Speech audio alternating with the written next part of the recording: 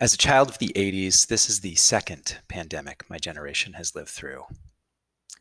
The first was, of course, the AIDS pandemic. The generation who grew up in the 70s has a completely different relationship to sexuality than my generation does. As a kid, I was taught that having sex was risking death, and of course it was. Now, as a parent, I can see the trauma of that experience impact my own parenting. Right now, as of this recording, there are over 617,000 deaths worldwide from the current pandemic. My children are coming of age in a time where being less than 6 feet from a person might kill them and might kill the people they love. This is an ongoing traumatic experience for them. I don't know what the long-term effects will be for them and their peers, their whole generation, but I do know that what's happening now will probably be the most defining event of their generation. We know that effective learning must very often be a social experience. But what happens when the social experience is also a potentially deadly experience? How might this trauma play out for our kids? And what does it mean for how they might parent their kids?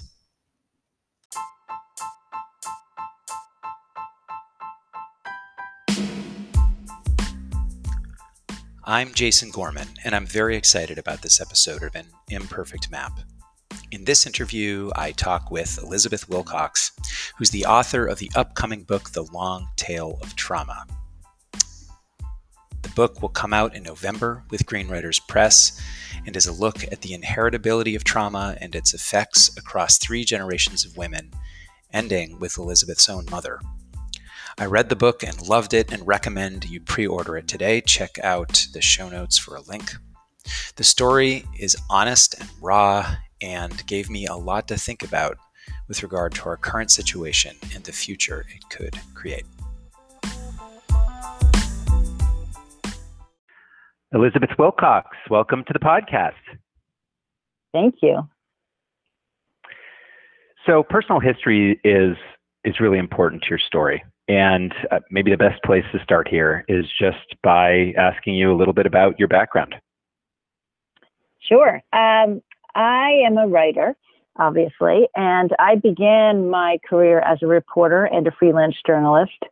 I worked in London, Hong Kong, and New York, across all 3 media. I started as a newspaper columnist, moved into radio and then television for CNBC television as a producer, and then ultimately into the web. Interestingly, I think that my work has largely reflected kind of where I am in life stage. Early on in my career, I worked as a business journalist, and then I actually started an online career magazine for 20-somethings, moving then into writing a book called The Mom Economy, which looked at what made for family-friendly work, and I interviewed hundreds of women for that. And then ultimately moved, as my children got older, more into education, writing about education and developing content around education. And now currently I work with 2 nonprofit, one's a nonprofit organization, the other one's just an educational organization. And the first of which provides training in trauma-informed practices for underserved populations. So basically underserved youth and incarcerated populations.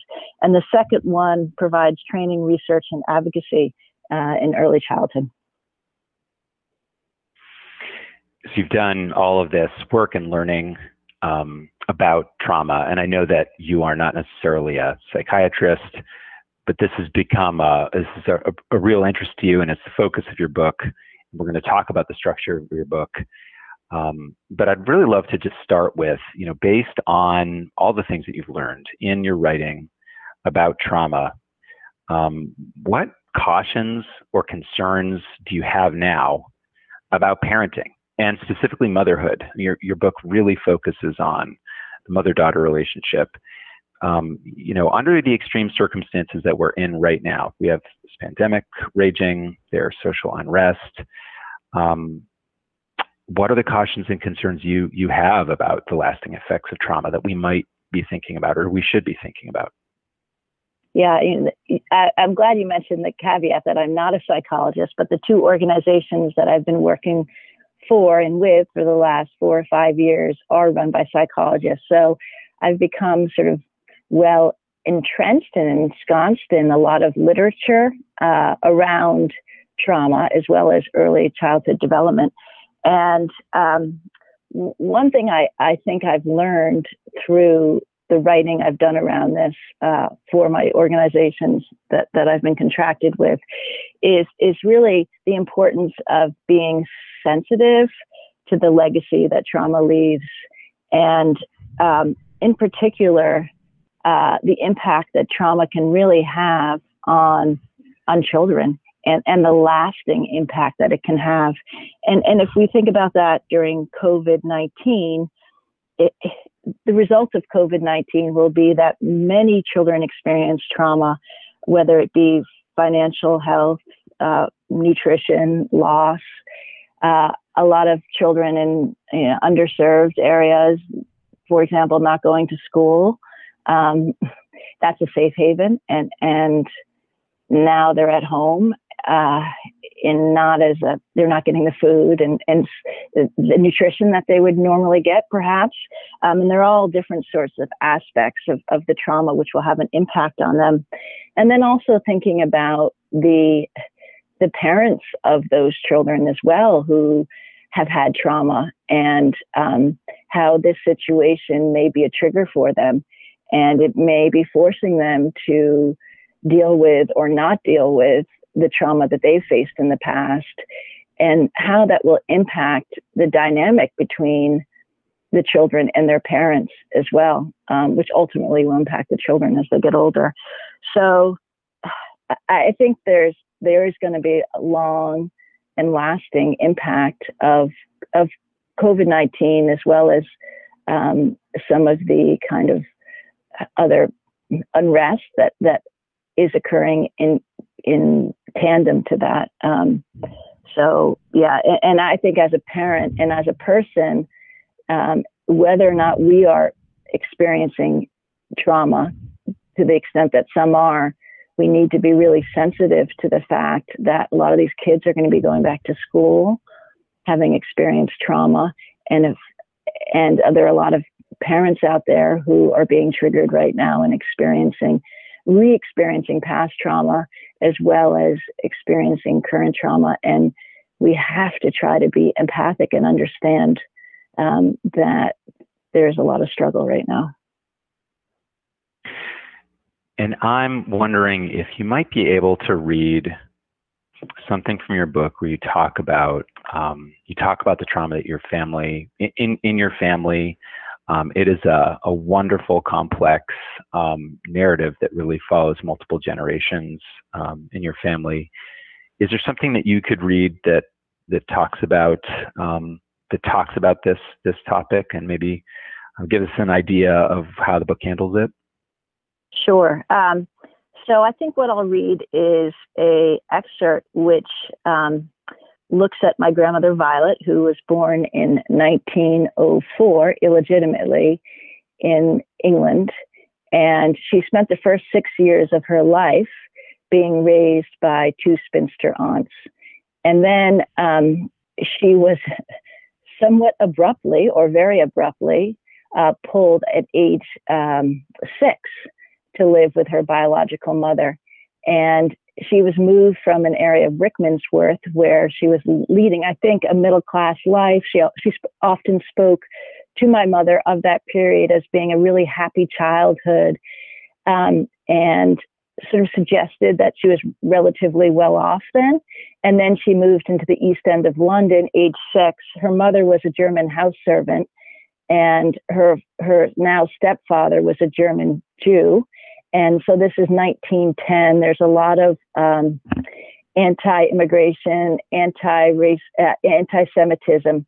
So she was this English kind of middle-class girl, and suddenly she's living with lower-class Germans and associated with them in a very poor situation. So I tried to think a little bit about how that would have felt for both her as a child and for her mother. So this is that section. Violet's acceptance of her new life took longer than Anna had hoped. Anna is the mother, Violet's the daughter. That first year, there were so many times when Violet would have an outburst over the most innocuous of things. A lost sock, too many nuts on her cake.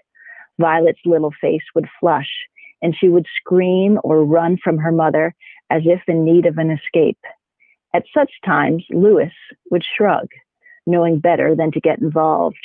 Let her be, he would say, when Violet was particularly uncontrolled, and in time Violet would return, composed as if nothing had transpired between them, the past forgotten again. Give her time, Louis would say, for as composed as Violet often was, both Anna and Louis could see that Violet's forbearance was a thin armor to the struggle within her. So Anna waited, always reminding herself that her daughter no doubt missed her home in Rickmansworth, her pampered life, the attention and sense of belonging she once got. She reminded herself that her daughter's attitude was to be expected, and that, in fact, given her change in circumstances, she was surprisingly restrained. Violet never commented on that single worn couch, or the stench in the narrow stairwell that connected all 6 flats, or the brazen woman above, who entertained loud men in her flat at all hours of the night. Yes, she did carry in her a persistent and silent refutation evident in almost all that she did, in the unexpected check of her small head in response to what Anna had thought was a benign remark, or in the stiff way she carried herself through the dirty streets of her overcrowded school. Admittedly, Anna sometimes found her daughter's aloofness difficult to bear, but she accepted what she saw for what she decided it had to be, a means for her daughter to cope. She tried not to feel hurt. She kept no record of the wrongs. Maternal love, she knew, was a love so different from all else, so vast and infinite, with no start and no end. It was a love that since her daughter's birth she had carried in every cell of her body, and having Violet home in the flesh was a visible rematerialization of what she had so long held, eternal in space, divine in the true sense, patient and kind, protected and trusted, hoped and persevered, forgiving, just like they said. And then I'll just read you quickly the chapter end. In May of 1915 came the news that the Lusitania had sunk. A German U-boat struck the liner down, and within 18 minutes of being hit by a single torpedo, over 1,000 passengers and crew lost their lives. In the days that followed, even deeper hatred set in. That the Germans were going to pay. The newspapers published images of mass graves in Ireland where many of the bodies from the Lusitania had washed ashore. Rioting began, and the shops, businesses, and homes of anyone believed to be German came under threat. Louis barricaded his shop. The very next day, a brick knocked in the front window of a pork butcher shop, and a crowd wrecked the place, smashing everything suggestive of Germany. Then the government announced full-scale internment for all men of German descent between the ages of 17 and 55. Within a few days of the announcement, Louis reported to the local police and was detained for a night in a prison cell. Anna and the children visited Louis in jail. Anna brought him a book. Violet hugged him, told him that she loved him, that he was the best father a girl could have, and cried unabated. Only 4 years before, Anna would have welcomed such a vulnerable display of love. Not so anymore. Violet's hard shell had completely dissolved, like sugar in rain.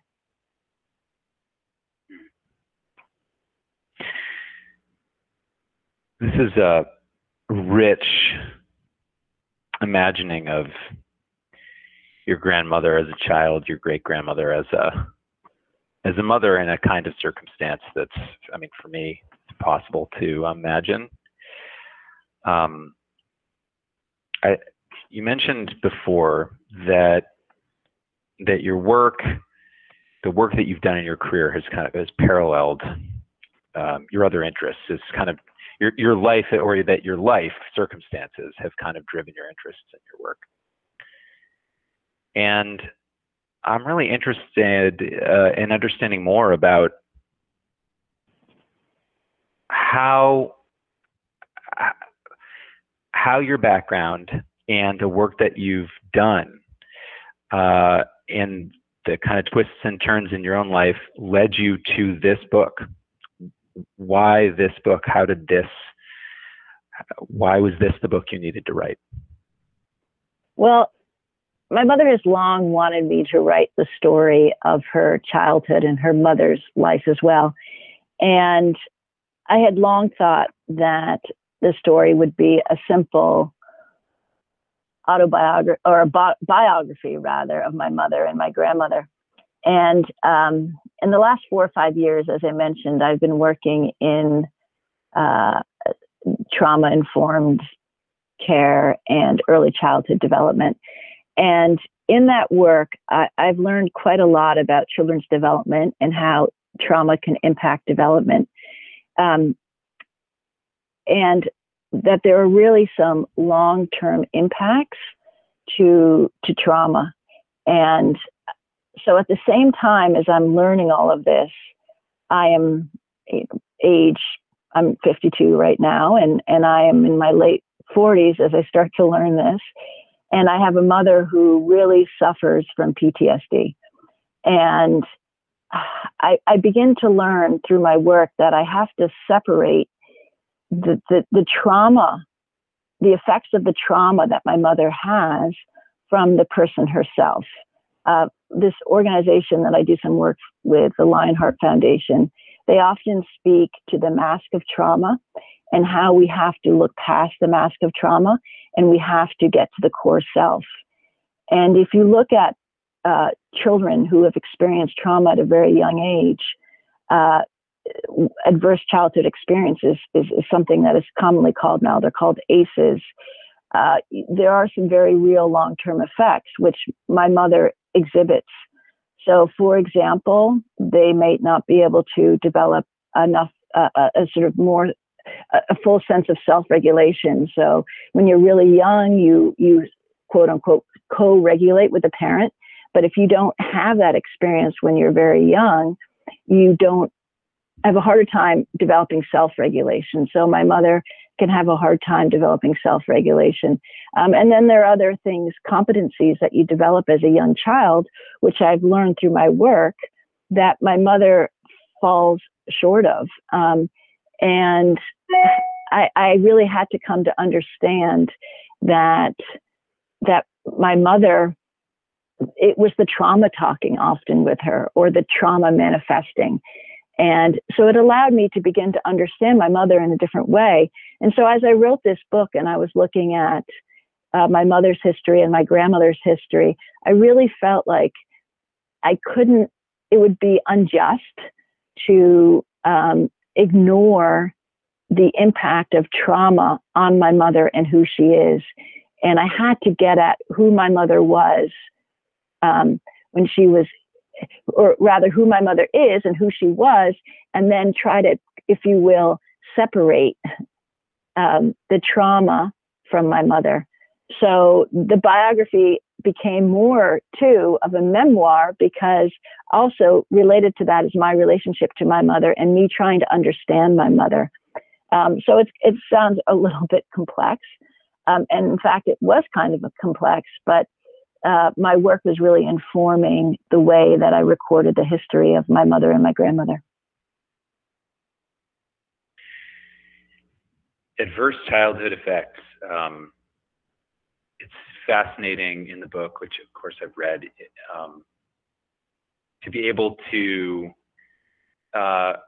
read such a frank discussion about your own family, the kinds of experiences that they had, and also how those experiences affected their children and how that affected their children.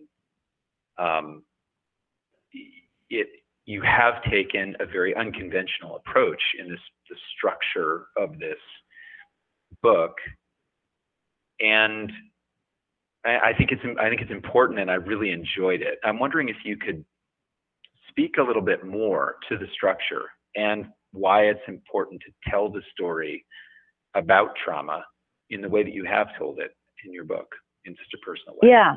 So really my book has a dual timeline.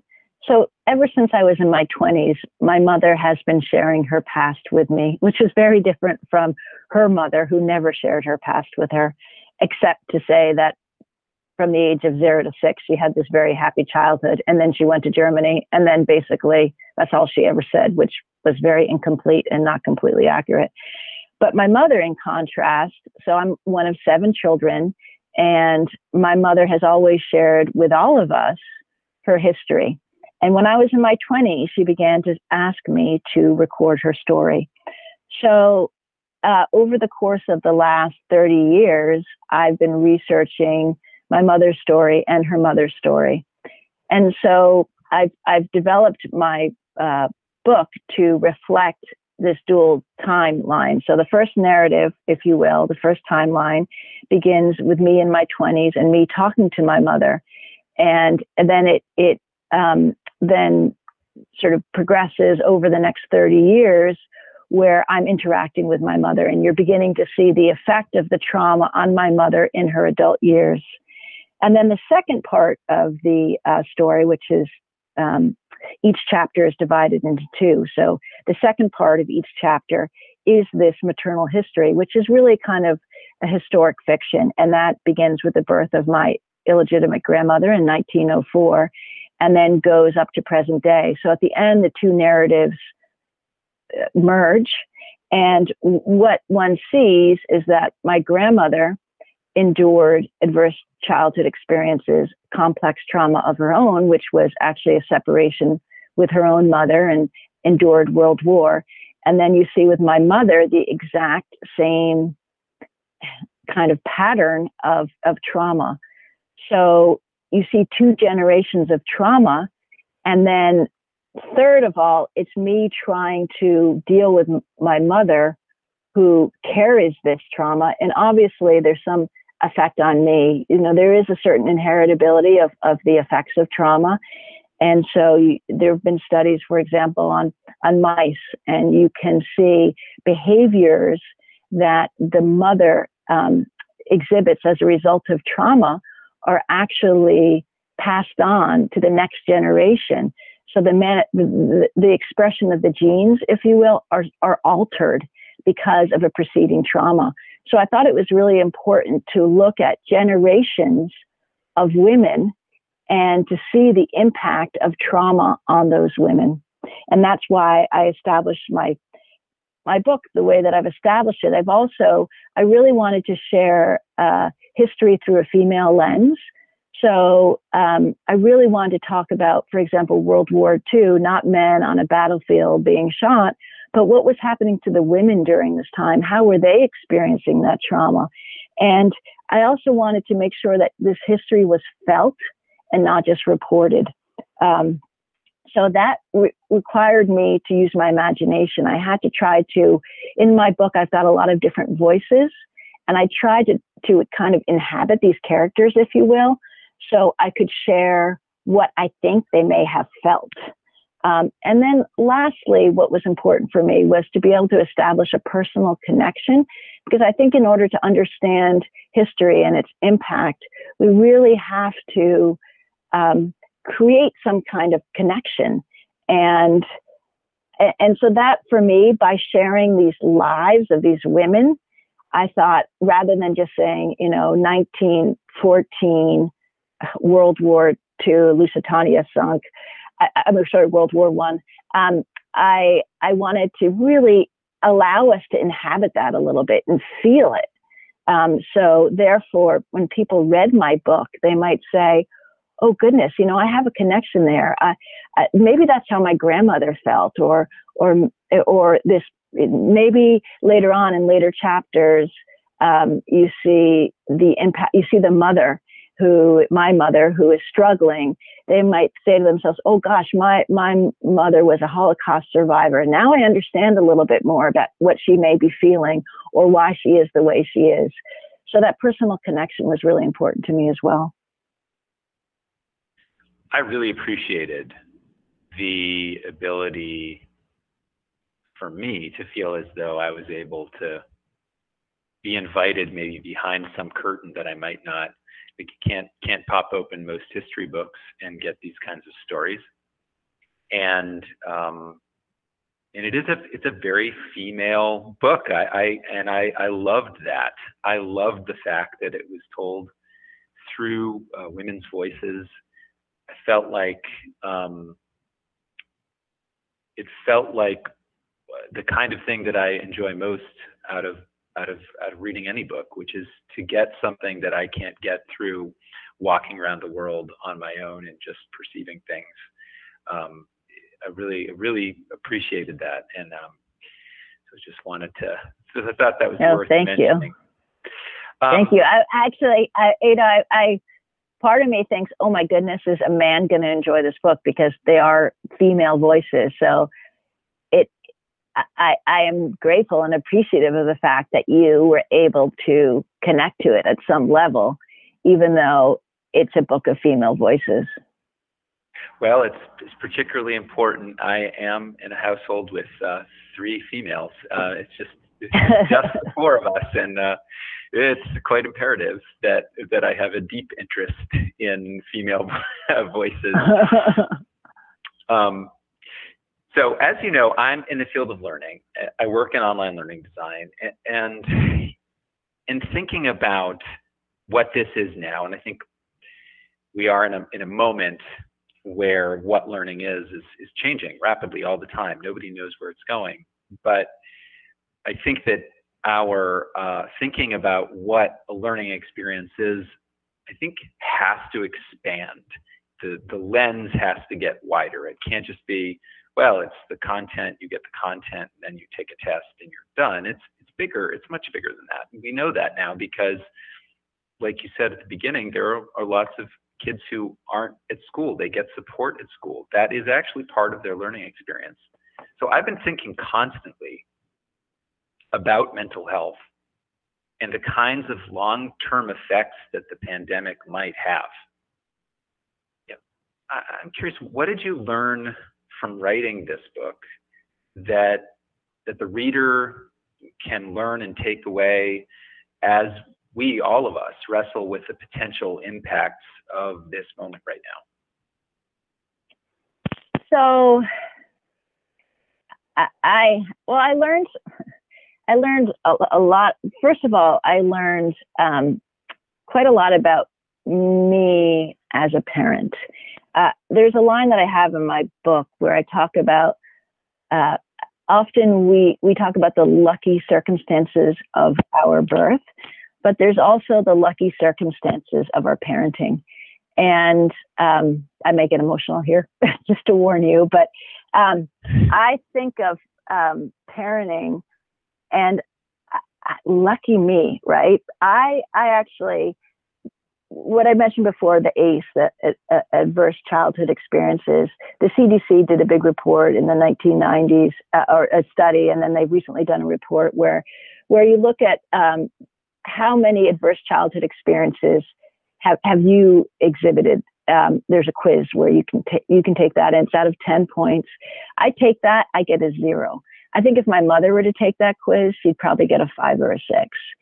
So my mother went into parenting having had no childhood, not having attached, having really to have been a parent at age 3, because at age 3 in the Second World War, she was involved in something called Operation Pied Piper. She's English, and she was put on a train up to Wales, age 3, with her 1.5-year-old brother, because the British government said, listen, it's not safe for children in London. Her mother, meanwhile, was being interned in Holland.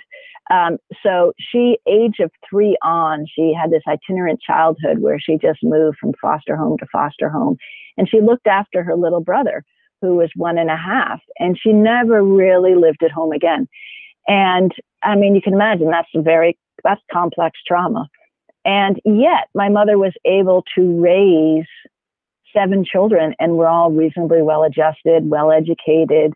And that's amazing. That's heroic. And I think that initially when I was looking at this book, I didn't say to myself, when I first started writing it, my mom's a hero, but she is. She overcame really complex trauma and no experience with being a parent. And then she was able to parent despite that, which I think is just phenomenal. And then, so when I look at myself, I think, wow, the lucky circumstances of my parenting. So when I'm parenting my children, well, they're not really children anymore. They're quite old, but my youngest is 20 and my eldest is 24, so I'm not really parenting anymore. But still, when I look at them, I think, how lucky are they as well, right? Because they have a parent who has not endured this. So, and I've had a good parent myself. Never mind everything else, i.e., we're not struggling for food, we've got a secure home and all the rest of it. So one thing I learned is it kind of makes me frame things a little bit better with respect to any trials and tribulations that we face. I mean, I have what I need to get through this, and my children have what they need to get through this. There are so many other people out there who need more support right now because they haven't been as well equipped. And, you know, thank goodness for my mother for finding a way to give that to us despite what she endured. So that's really a big takeaway for me from this work. And also, I think developing a level of empathy for my mother, and I hope developing more empathy for those people around me who are exhibiting certain behaviors, for me to step back and say, well, there's probably a reason behind those behaviors. And that doesn't mean that's the person. That is the mask of trauma, if you will, which again, the Lionheart Foundation refers to. I'm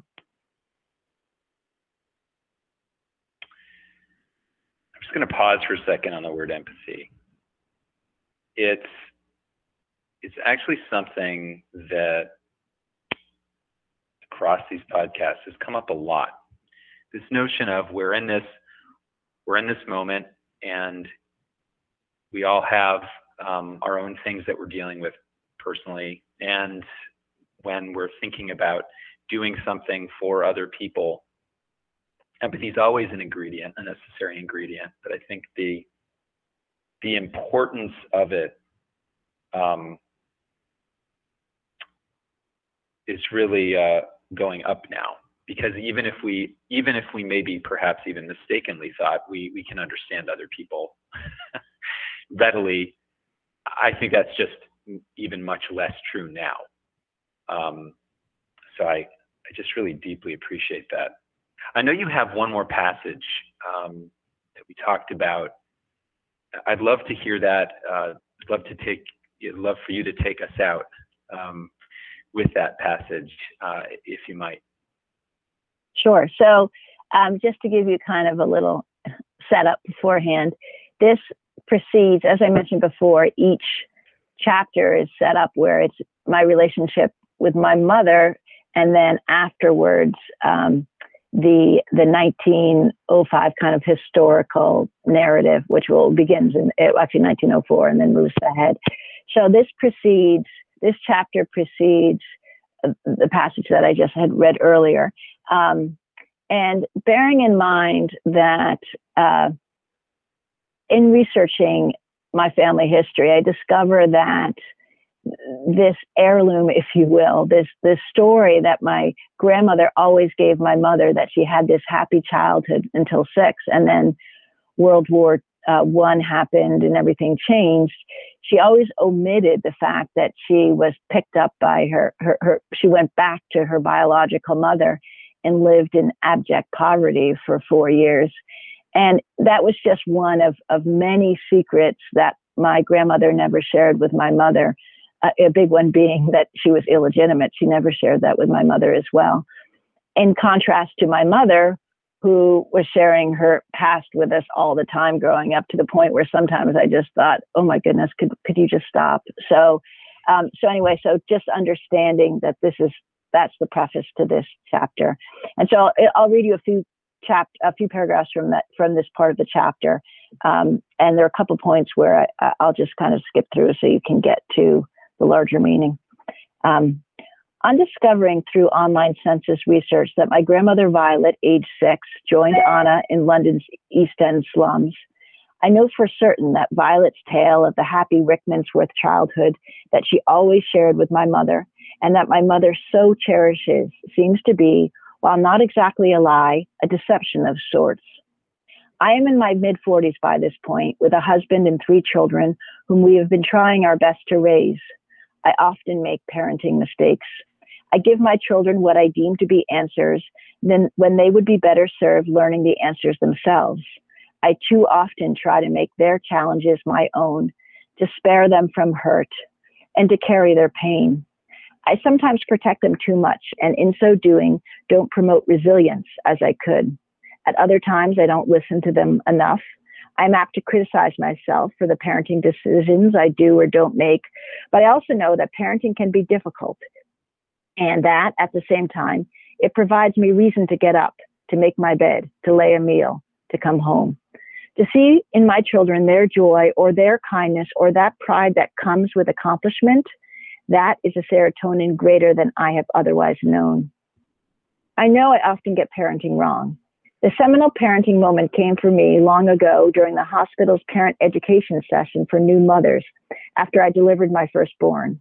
I was sitting uncomfortably on a plastic chair in my paper blue robe with vaginal stitches from an emergency episiotomy to my anus, while a deceptively equanimous lactation nurse explained to all us mothers how to hold an infant so the baby's mouth could latch onto the entire areola, how not to force, how to let the attachment happen naturally. There was no mention of the fact that my nipples would soon crust and bleed, of how painful the process would be. Nothing about how it might not work out. But then the nurse informed us that we might not succeed in getting our babies to attach, and that this failure would mark the start of all that we got wrong as parents, of the questions we would not be able to answer, of the solutions we would not find. When she finished, the successful parenting lore I'd been fed suddenly seemed exposed as an expedient and well-propagated lie. Rather than be relieved, I was angry. Out of nowhere, I had just been informed that it was, in fact, not a given that my children would attach to my breast or that I would be a successful parent. Admittedly, I knew I was somewhat complicit.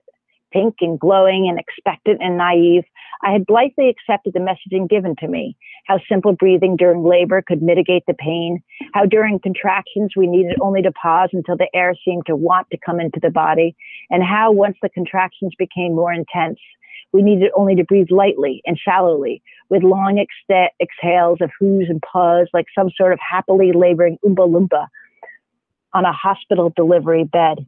Even after the birth, with my sweet baby daughter cradled to my breast, the most beautiful baby the nurse had ever seen. Did you hear that, Leeson? Do you think it's really true? I too was content to erase from my mind the vomiting from the pain, the hemorrhaging, the doctors rushing in, the husband sent out, the passing belief that I might die, and the wish that the effing morphine would never stop. I'm under no false illusions about parenting now. I have long since dispelled that myth of perfect parenting. I sometimes tell my children that I parent like a machine gun, shooting bullets in the hope that one carries a small shard of something sage. I know the metaphor is not ideal, but it's the only one that seems to resonate with them, having been reared by their father on super soakers and airsoft guns and introduced to that video game Halo way too young. It's not that I don't try. When I talk to them, I use recommended parenting catchphrases like smart choices and positive sense of self. I am quick to sandwich criticism with healthy slices of praise. I remind myself that happiness, sadness, anger, and fear are what they are supposed to feel. I have even skimmed the book, The Blessings of a Skinned Knee. But all that knowledge does not mean I often don't lie awake at night worrying about what I can to make their latest disappointment worrying about what I can say to make their latest disappointment less painful, or perseverating over my latest and greatest parenting mistake, which often stems from providing too much involved. And then I think about Violet's hardships and how they were so much greater than mine. Parenting from birth is difficult enough, never mind having to begin or abandon parenthood when your child is 6. Perhaps I did suggest my 12-year-old son was fat. Perhaps I'm responsible for a deformation in my other son's rib. Perhaps encouraging my recalcitrant 16-year-old daughter to date when she had fallen out of like was a bad course for her. But I have had the privilege of being able to make those parenting mistakes. My children have never been deprived of a parent, nor have I been deprived of my children. We have not had to suffer the long-term effects of mother-childhood separation on mental health that can persist long into adulthood. I've been able to be present for my children as they work through their anger with me. We so often talk about the lucky circumstances of our birth. There also exist the lucky circumstances of our parenting. Violet and my mother were deprived of predictable, consistent, and supportive environments and relationships in their youth that research says can help you learn to cope, and the repercussions of which would manifest in later life in myriad ways for them both.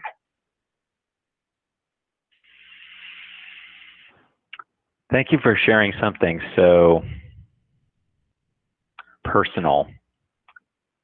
You said you were getting emotional earlier. I think I am getting maybe a little emotional right now. I think parenting is unbelievably challenging, and we're often told it shouldn't be.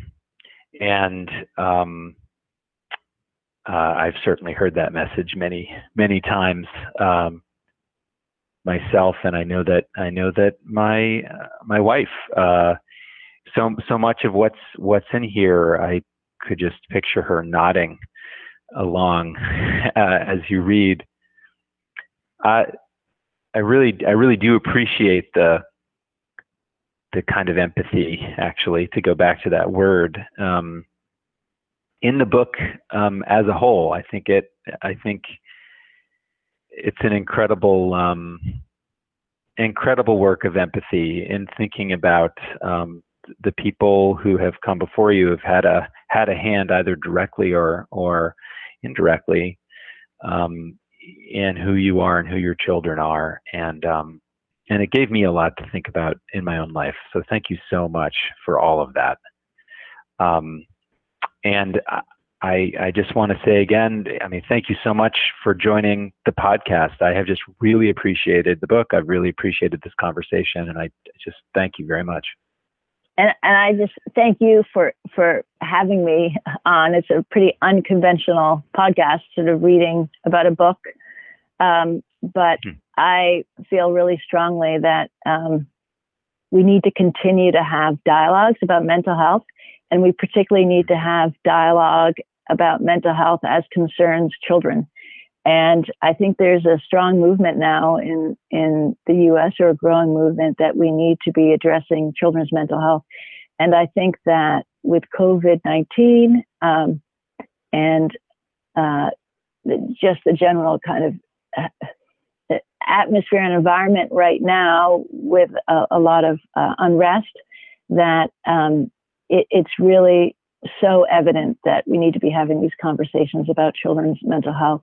And I hope that now that there are a lot of trauma-informed practices out there, which can help to repair, that we continue to try to develop those and use those with children so that they don't have the long-term effects that so many adults of the generation which preceded us carry with them.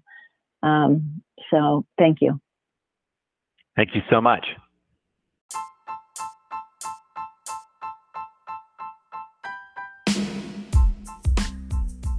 Thanks for listening to our show. I want to thank Elizabeth Wilcox again for sharing her past in this great book and for the fantastic conversation. My name is Jason Gorman. I'm the host of this podcast and the founder of Jackrabbit Learning Experience. If you have an idea for an episode, want to give feedback, or anything else, send me a note at imperfectmap@jackrabbitlx.com. I'll see you next time, and until then, stay safe and keep inventing.